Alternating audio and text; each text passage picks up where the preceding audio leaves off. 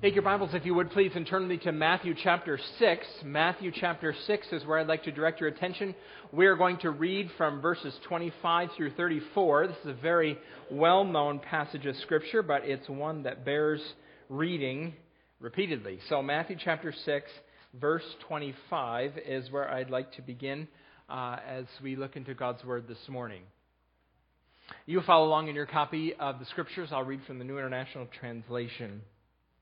Matthew 6:25 says, "Therefore, I tell you, do not worry about your life, what you will eat or drink, or about your body, what you will wear. Is not life more than food, and the body more than clothes? Look at the birds of the air. They do not sow or reap or store away in barns, and yet your heavenly Father feeds them. Are you not much more valuable than they? Can any of you, by worrying, add a single hour to your life? And why do you worry about clothes? See how the flowers of the field grow? They do not labor or spin. Yet I tell you that not even Solomon in all his splendor was dressed like one of these. If that is how God clothes the grass of the field, which is here today and tomorrow is thrown into the fire, will He not even much more clothe you, you of little faith? So do not worry, saying, what shall we eat, or what shall we drink, or what shall we wear? For the pagans run after all those things. And your heavenly Father knows that you need them.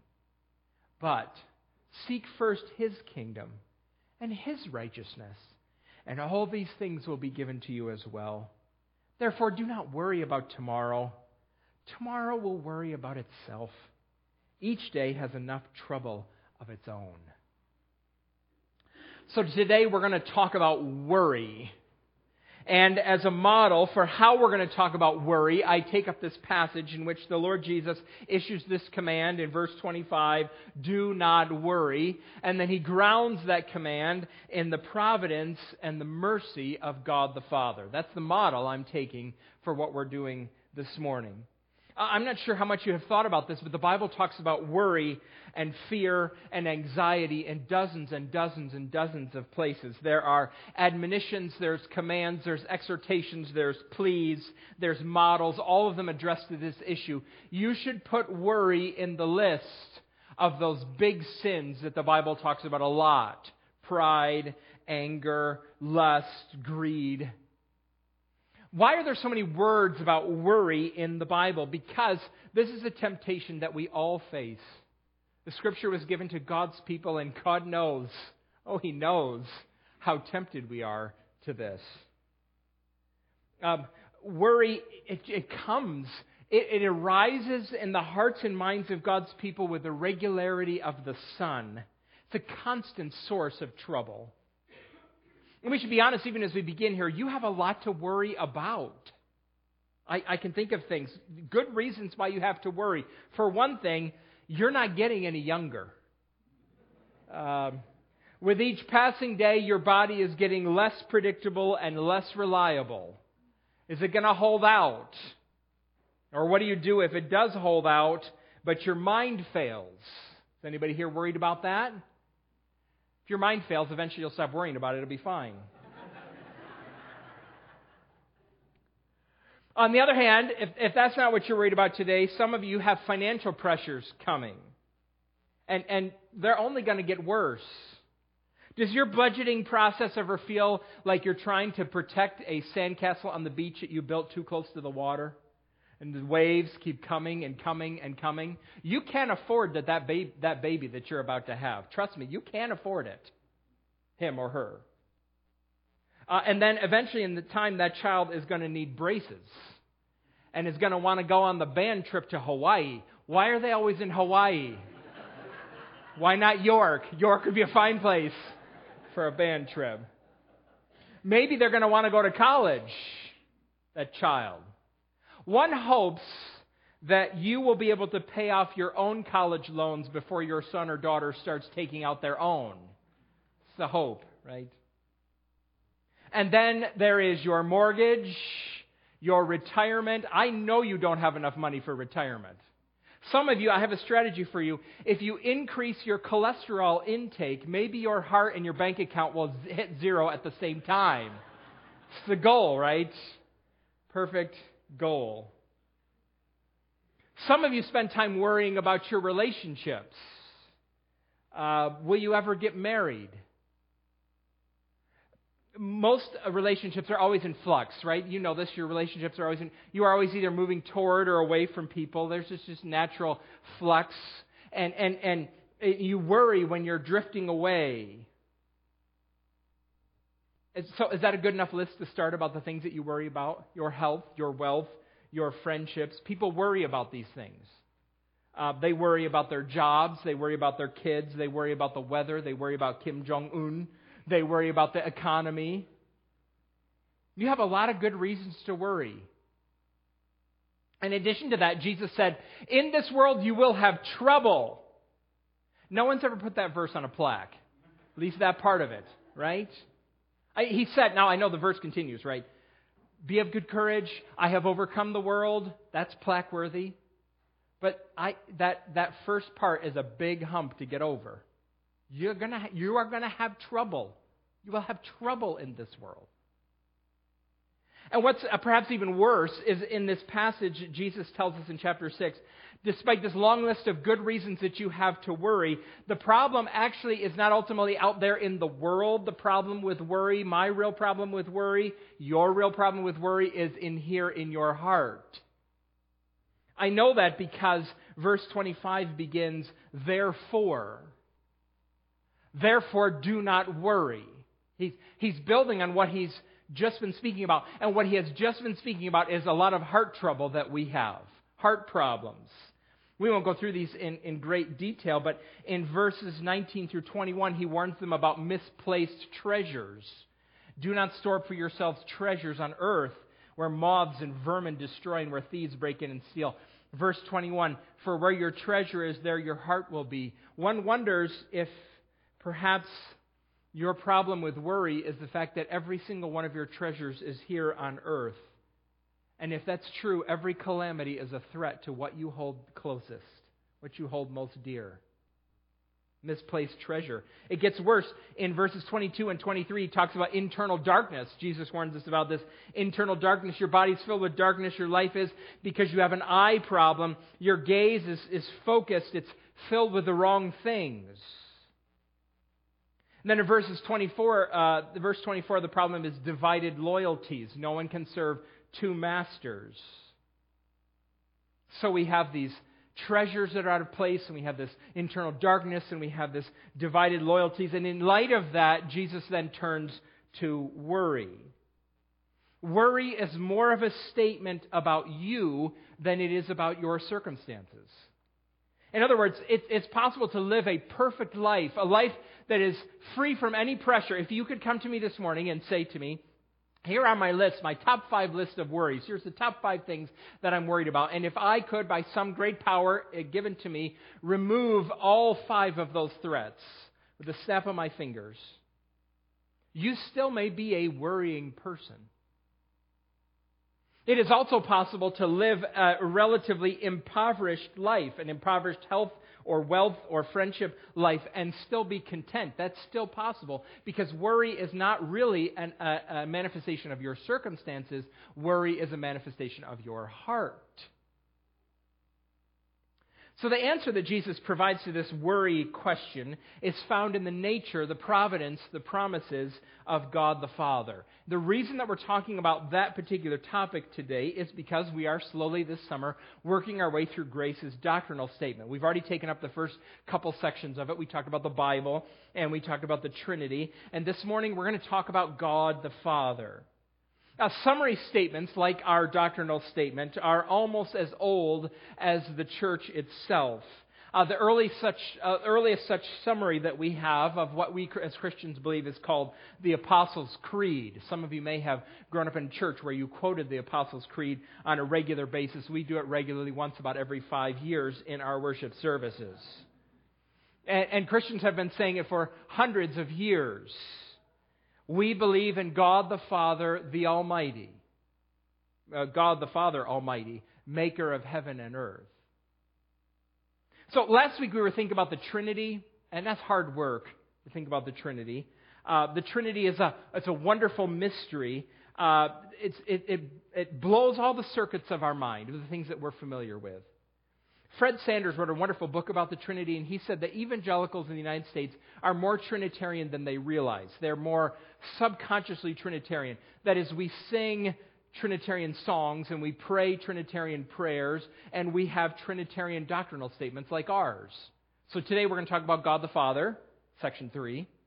In a few weeks, when I'm back, we're going to talk about God the Son, section 4. Then we're going to talk about God the Holy Spirit, section 5. We have a very Trinitarian doctrinal statement. It's wonderful. But today our focus is the Father. What we're going to do is we're going to read what our doctrinal statement says about the Father, and then I want to use it and the scriptures that lie underneath these truths, and I want to give you 5 reasons why you should turn from worry. You have a lot of good reasons to worry. You have better reasons not to worry. So let's read the doctrinal statement together. It's on this green sheet that's in your bulletin. It will be helpful for you this morning because there's a lot of verses on there we're going to look at. But let's read this, and then we're going to talk about why you should turn from worry. All right, let's read this. We believe in God the Father, an infinite personal Spirit, perfect in holiness, justice, wisdom, power, and love. He concerns himself mercifully in the affairs of humanity. He works everything in accordance with his perfect will, though his sovereignty does not eliminate nor minimize human responsibility. God's foreknowledge is exhaustive and not dependent on human decisions and actions. We believe he hears and answers prayer, and that he saves from sin and death all who come to him through Jesus Christ. Oh, beloved, I don't want you to worry as much as you do. Brothers and sisters, I think you should push back against the worries that constantly arise in your mind and your heart. And here are 5 reasons why. All right, number 1, we have a heavenly Father. We have a heavenly Father. So Father's Day is next week, so I imagine you're giving yourself some time to think about this subject more now than usual. But God as Father, this is how He preeminently introduces Himself to us in the Scriptures. In the book of Exodus, He says that Israel is my son, and I am Israel's father. In the book of Samuel, God says to David, you and any of your descendants, I will be their adopted father. Jesus, when He taught us to pray, Our Father who art in heaven. Now, a lot of people think that the phrase Father, the title Father, is one that God has taken to Himself because human beings have fathers, and that you're supposed to think about your human father, and on the basis of your thoughts about your human father, then think about God the Father, that you're supposed to move from the relationship you have to the relationship that you can have with the Creator. But that's actually not right. See, the Bible teaches that fatherhood originates in God Himself. That God is the first and preeminent Father, and the rest of us are just very poor copies of Him. So listen to Ephesians 3:14 and 15. I'm going to change the translation a little bit. But look what it says. For this reason, Paul praying, I kneel before the Father, from whom every family, or more literally, all fatherhood. For this reason, I kneel before the Father, from whom all fatherhood in heaven and on earth derives its name. Fatherhood is born in the heart of God. He is the first and preeminent Father. Fatherhood is derived from Him. It's formed from His character and His nature. He is the ultimate and first Father, and we model our fatherhood on Him. Now, if that's true, this is depressing. And I turn to my doctrinal statement. This doctrinal statement, look what it says about God.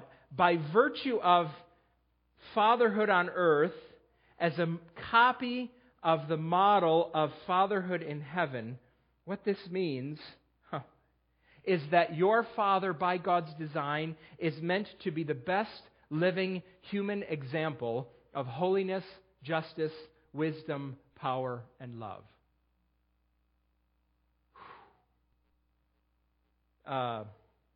This is a tremendous challenge, right?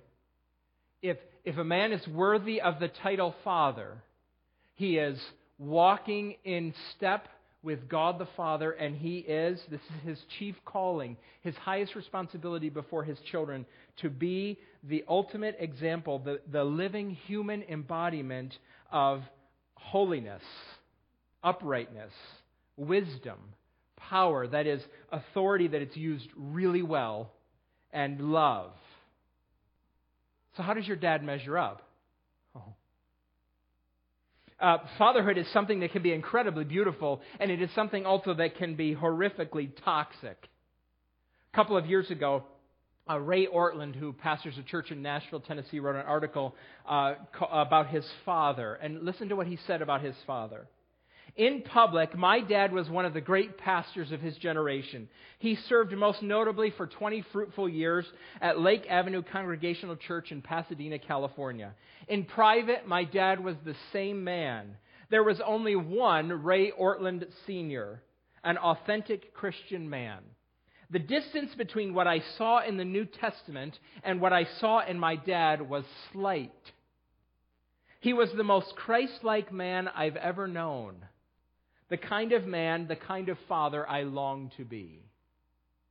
He was the living embodiment and humanity of holiness, justice, wisdom, power, and love.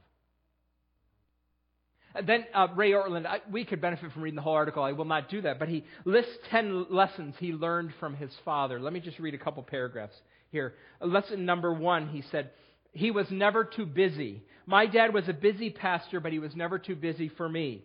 When he felt he hadn't had enough time with me, he'd say, "Hey, bud, want to skip school tomorrow and go down to the beach?" It didn't take me long to agree to that. So off we went. We surfed and talked and had fun together. The next day, he'd write a note to the school to explain my absence. And when I took it to the principal's office, they always marked my absence unexcused. I guess the reason didn't count with them, a father wanting to catch up with his son. But Dad didn't care. I mattered to him, and I knew it. Here's lesson number 4. He cheered me on. My dad set me free to pursue God's call on my life. He guided me in appropriate ways, of course, but he did not fearfully cling to me or hope I would always live nearby. Just the opposite. He urged me to follow Christ anywhere. Now and then he'd make this speech. Listen, son, half-hearted Christians are the most miserable people of all. They know enough about God to feel guilty, but they haven't gone far enough with Christ to be happy. Oh, that's a line worth repeating. Half-hearted Christians are the most miserable people of all. They know enough about God to feel guilty, but they haven't gone far enough with Christ to be happy. Be all out for Him. I don't care if you're a ditch digger as long as you love the Lord with all your heart. He also wrote this. Many men are hard to read. I have no idea what they stand for, but I never wondered about my dad, what he cared most about, what he was living for. Never once at all, not even a little. He did not keep a low-profile approach to life. Jesus was too wonderful to him. He praised the Lord throughout his life, in public, in private, in a clear and winsome way that could not be ignored. Fatherhood has tremendous potential. See, you have in your mind, even as we think about this, you have in your mind, because you do have a human father, you have in your mind an image, you have an idea of how grateful you are for the father that you have. You have that this morning. That or this morning, you are thinking about, you're wishing about the life that you could have had, how your life could have been better or different if your father had embodied the holiness, the justice, the wisdom, the power, and the love written down in our doctrinal statement. Now take those thoughts, that gratitude for the father that God gave you, or your longing for a different sort of father, and I want you to think about our Heavenly Father in those terms, in that way. He is perfect in holiness, justice, wisdom, power, and love. So you don't need to worry. Now, let's move on here. There's more. Second, our doctrinal statement says that our Heavenly Father is merciful. He's merciful. So, our Heavenly Father is merciful. The doctrinal statement says He concerns Himself mercifully in the affairs of humanity. He's merciful. There's a phrase that I use probably too much when I pray around the dinner table or sometimes in prayer meeting. I often give thanks to God for new morning mercies. Lord, I'm thankful to you for new morning mercies. I do it on the basis of this verse that's written down in Lamentations 3. It's very well known, you know this. Because of the Lord's great love, we're not consumed, for His mercies, or compassions, never fail. They're new every morning. Great is your faithfulness. By temperament, I am generally a pretty positive person. I wake up in the morning and I'm ready to go. But sometimes for me, and depending on your temperament, maybe a lot for you, I wake up slow. So the alarm goes off and I think, I wake up slow. I'm weighed down by the memories of yesterday's sins, and I'm frightened by the challenges of the day that are ahead. Has that ever happened to you? You know it's going to be a long day when your first thought, when the alarm goes off and you look at the clock, or your first thought when the baby starts to cry is how many hours it will be before you are done. And if it's a baby that woke you up, the answer is never. Right? You know what you need at that moment? You need new morning mercies. The doctrinal statement mentions the affairs of humanity. He engages mercifully in the affairs of humanity. God does not interpose Himself in humanity to trick us or to manipulate us. He's not toying with us. This is how Greek and Roman and Norse gods lived. They toy with human beings. They trick them. They manipulate them. They experiment on them. They dominate. They abuse them or hurt them and belittle them. But God interposes mercifully to show mercy. Here's good news for all the worriers in the room. God has mercy on worriers. We'll come back to that in a minute. Reason number 3 why you should turn from worry. We're going to spend the longest period of time on this by far. Our Heavenly Father is sovereign. Our Heavenly Father is sovereign. This is a reference to the line from the doctrinal statement that I think I quote the most often. Listen to what it says. God works everything in accordance with His perfect will, though His sovereignty does not eliminate nor minimize human responsibility. God's foreknowledge is exhaustive and not dependent on human decisions and actions. I think this is very well stated. I think it touches really well on the puzzle of how God's absolute sovereignty and human responsibility cohere. This is a significant topic. Christians have been talking about it for a long, long time. We're going to scratch the surface just a little bit. Here's some things I want you to think about. First of all, we need to recognize that the Scriptures affirm over and over again that God is sovereign and humans are responsible. The Bible teaches both of those things. And what's striking is how often the Bible affirms both of those things in the same passage. That's great. We're going to look at them. I have a list in my office of maybe 20 verses where this is true. We're not going to look at all 20 this morning, but here are some. So God's sovereignty and human responsibility affirmed together in the same passage. Genesis 50:20. Joseph is speaking. He's speaking to his brothers who had betrayed him terribly. They come to him afraid because they want to be forgiven, or actually they're afraid that he's going to punish them for what they've done. And look what Genesis 50:20 says. You intended to harm me. That's why you should feel guilty. That's why you're coming. You intended to harm me, but God intended it for good to accomplish what is now being done, the saving of many lives. By betraying their brother, these brothers did something that was grievously evil, for which they deserved justice, but God was at work too. All right, Proverbs 16:4. The Lord works out everything to its proper end, even the wicked for a day of disaster. Now, if we had more time, we would spend some time talking about what this word everything means. I think it means everything, but we could spend some time there. The Lord works out everything to its proper end, even the wicked for a day of disaster. God's sovereignty. He works out everything. But, look at verse 5 of Proverbs 16. The Lord detests all the proud of heart. Be sure of this, they will not go unpunished. So God is sovereign, He works out everything, but the wicked, the proud in heart, are accountable to God for their wickedness. Divine sovereignty, human responsibility, together.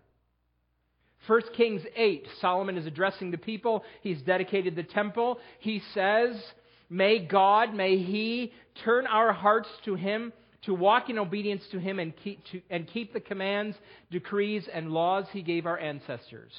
And then just a few verses later, verse 61, he says, and may your hearts be fully committed to the Lord our God, to live by His decrees and obey His commands as at this time. So, here's the question. Why will the Israelites obey God?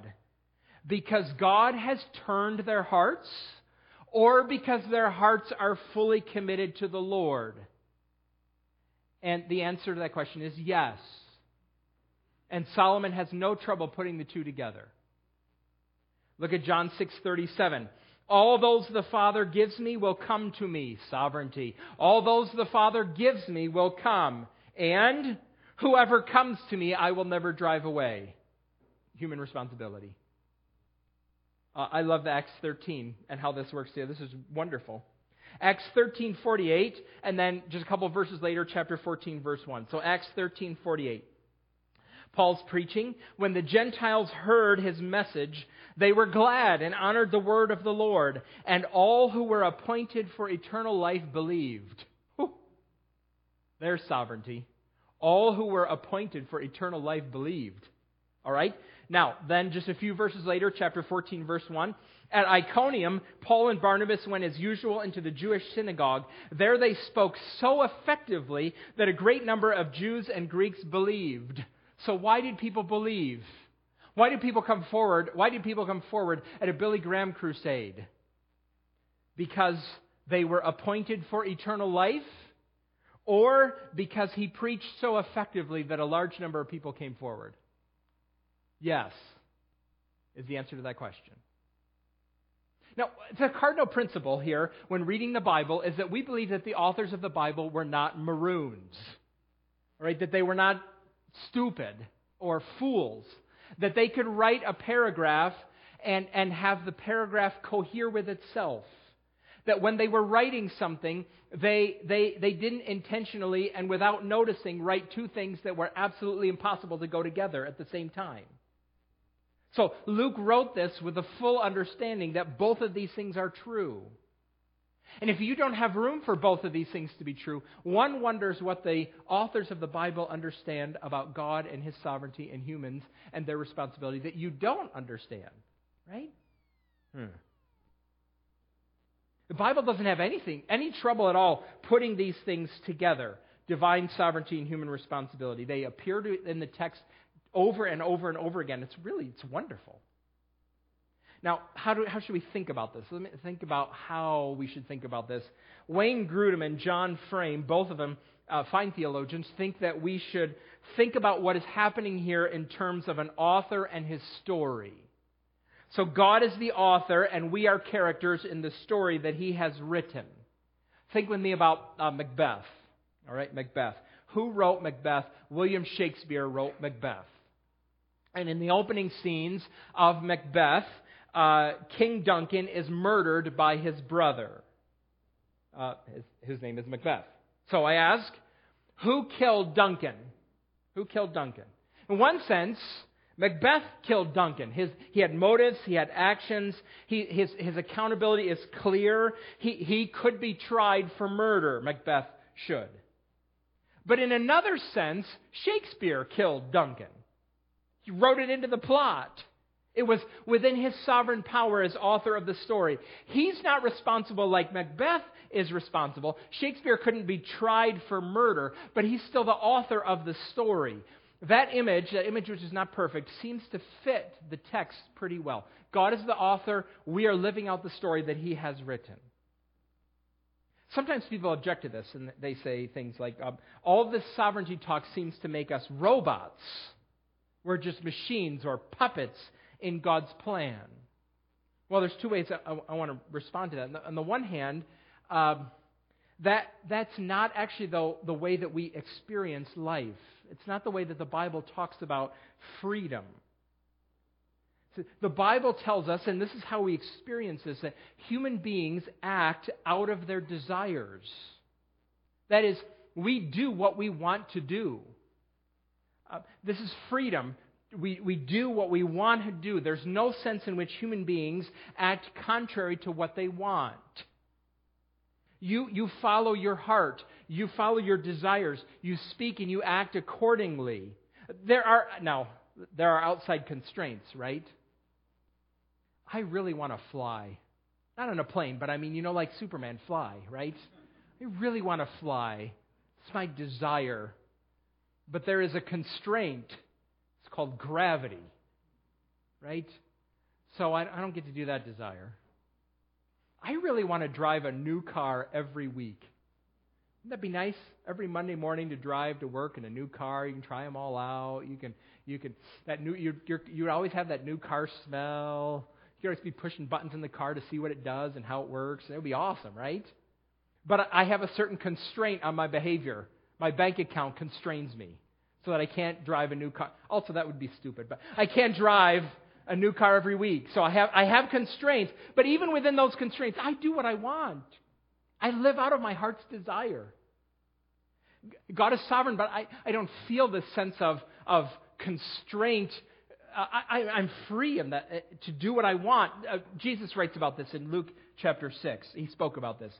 No good tree bears bad fruit, nor does a bad tree bear good fruit. Each tree is recognized by its own fruit. People do not pick fig trees from thorn bushes, or grapes from briars. A good man brings good things out of the good stored up in his heart, and an evil man brings evil things out of the evil stored up in his heart. For the mouth speaks what the heart is full of. You live out of your heart. You live out of your desires. You speak and you act in accordance with what you want. You're not a robot in that sense. And actually, we have here revealed, though, our great problem as human beings, right? Our nature, our hearts are desperately wicked. We're, the Bible says, wandering sheep. We're prodigal children. We're unfaithful brides. But we're not robots. Another way to address this robots thing is if we were merely robots, God would just have thrown us away, and that's not what He did. The gospel itself is an answer to the robot problem. You throw things away. That's what you do with a machine that is as broken as we are. You get rid of it. Now, I know we live in Lancaster County. It's wonderful to live in Lancaster County. When things break in Lancaster County, we don't throw them away. We fix them. I make fun of my father-in-law. Last week I talked about how wonderful he is with his hands and fixing things. My father-in-law has a snowblower from 1984 that he has kept running all of these years. He's incredibly skilled at maintaining these things. His weed whacker's from 1988. He just maintains stuff. And he fixes things. And that's what we do, right? If things break, we fix them. Some of you spend hours and hours and hours fixing the things that you... And when you get to a point where you can fix them, you put them in your garage and some days hope that you would fix it someday. Someday I'll be able to fix this, right? That's what you do. Normal people outside of Lancaster County throw things away at that point in time, right? We are broken. Broken. And that's what you would do with a robot that is as broken as we are. But that's not what God did. God came to rescue us. He became one of us. That's not what you do with a broken robot. This is the plan from the beginning, that God would take on Himself, God the Son, a human nature, that He would live a perfect life, that He would die the death we deserve to die on the cross. The cross is a place, bearing God's wrath is a place where wandering sheep belong, where prodigal children belong. The cross is a place where unfaithful brides belong. But it became the place where the Lord Jesus went for us. By His death, He rescued us, and He offers life and forgiveness to all who will receive it by faith, all who will turn to Him. God is sovereign, but we are not merely His robots. We are His beloved. I read it from Acts. So this morning, if you're here and you're not a follower of Jesus, I would invite you to turn and believe in Him and trust Him. Recognize that He is the Savior who came to die for you so that you could be reconciled to God. If you do it, if you turn and believe today, it will be because, Acts 14:1, I'm speaking so effectively. And it will be because God has appointed you and opened your eyes so that you see the wonder of the Lord Jesus. Oh. Now, we should think about this. A couple more ways that I want to think about this sovereignty thing before we move on. The sovereignty here summarized in our doctrinal statement provides a couple of things for us that are good and helpful. First of all, this is not just, I'm mentioning this because this is not just a problem to overcome. This is a truth to delight in. So it provides for us, first of all, comfort. Comfort for worriers. Do you ever worry about the people that vex you? Do you ever worry about the people who have troubled you, the people who have hurt you? Do you ever worry about them? They are responsible to God for the harm that they have done, and He will ensure that justice takes place. That's what this divine sovereignty, human responsibility, cohering together does. It brings us comfort. God will ensure that justice is done. He is able to do so because He is sovereign, and they are responsible for what they have done. They are accountable to Him for what they have done. This fall, just the other day, I saw an advertisement for a movie that's going to come out this fall. It's called Operation Finale. It's based on a true story. I don't know very much about it, but it's the true story of how the Mossad, the Israeli Secret Service, captured Adolf Eichmann. Adolf Eichmann was the architect for World War II, the Holocaust. Terrible how your mind works. Adolf Eichmann was the architect of the Holocaust, and after World War II, he fled Germany and took shelter in Brazil. And this story is the Israeli Secret Service went to Brazil and captured him and brought him home to stand trial in Israel. In the commercial they saw for the film, there's this scene where one of the directors of the Mossad is talking to the team and sending them off, and they say to them, the man says to the team, "This is our chance. This is our chance to go get Eichmann. If you fail, if you don't bring him back, he will never face justice. Not here on earth, and probably not ever." It's an interesting response. It's somewhat hopeless, isn't it? That's not true, because God is sovereign and human beings are responsible. You don't need to be as vexed, as troubled as you are by those who have troubled you, because human beings are accountable to our sovereign God. That should bring you comfort this morning. The other thing that I think the structure of divine sovereignty and human responsibility also provides for us is motivation. Motivation. Here's another passage where these two things, sovereignty and responsibility, appear together. Look at Philippians 2:12 and 13. "Therefore, my dear friends, as you have always obeyed, not only in my presence, but now much more in my absence, continue to work out your salvation with fear and trembling." Work for, why? It is God who works in you to will and to act in order to fulfill His good purpose. That "for" is so important there. Work out your salvation because God is working in you. This past week, last week, I volunteered at the Penn Manor 6th grade track and field day. This is the third time I've done it. I enjoyed it immensely. They asked for parent volunteers, and I show up. And I stood on the track. This is what I have done for the last 3 years. I stand on the track where the 6th graders who signed up to participate in the running long jump. They would start. So I was at the starting line. They run down a track and jump into a sand pit as far as they possibly could. And I was responsible for telling us, "Go, you can go." So they were in a long line, all these 6th graders, and some of them, they came up to the line and they were ready to go. Others were not so sure about it. So I would look at them and I would say, "You can do it. Go." And they'd start running, and I would look at them, and I would think to myself, "Not that kid, he can't. Nope." All right, now I'm not trying to be cruel, all right? But to do the running long jump requires certain physical characteristics, right? That is a competition that's built for kids who are long and lean and fast and coordinated, and not every 6th grader is long and lean and fast and coordinated. And they haven't had time to train or practice at all. So they're running, that kid, ooh, there's no chance that all of them are going to be successful. I was trying to encourage them, right? You can do it. Try your best. Go. And down the track they would go. Now imagine how they would run differently if I had the sovereign power to speak into their lives. And when I said, you can do it, it would determinatively ensure that they could jump over the sandpit. Right?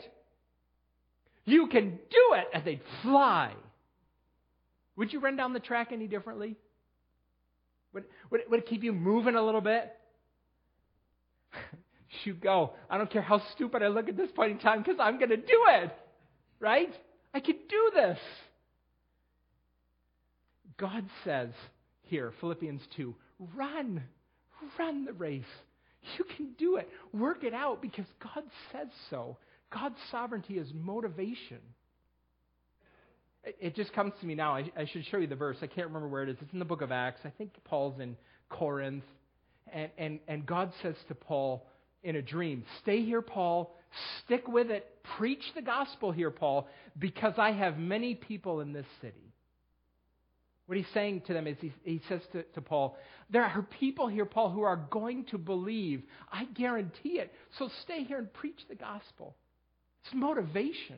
God's sovereignty is motivation for evangelism because our words will not fall empty because God is sovereign. He'll open people's eyes and they'll turn and believe. It moves us. So his sovereignty, and human responsibility is motivation. Now, there's two more ways that our doctrinal statement tells us and helps us not to worry. We're going to talk about them briefly. All right, number 4, we have a Heavenly Father who answers prayer. We have a Heavenly Father who answers prayer. Here's the alternative to worry. God hears and answers prayer.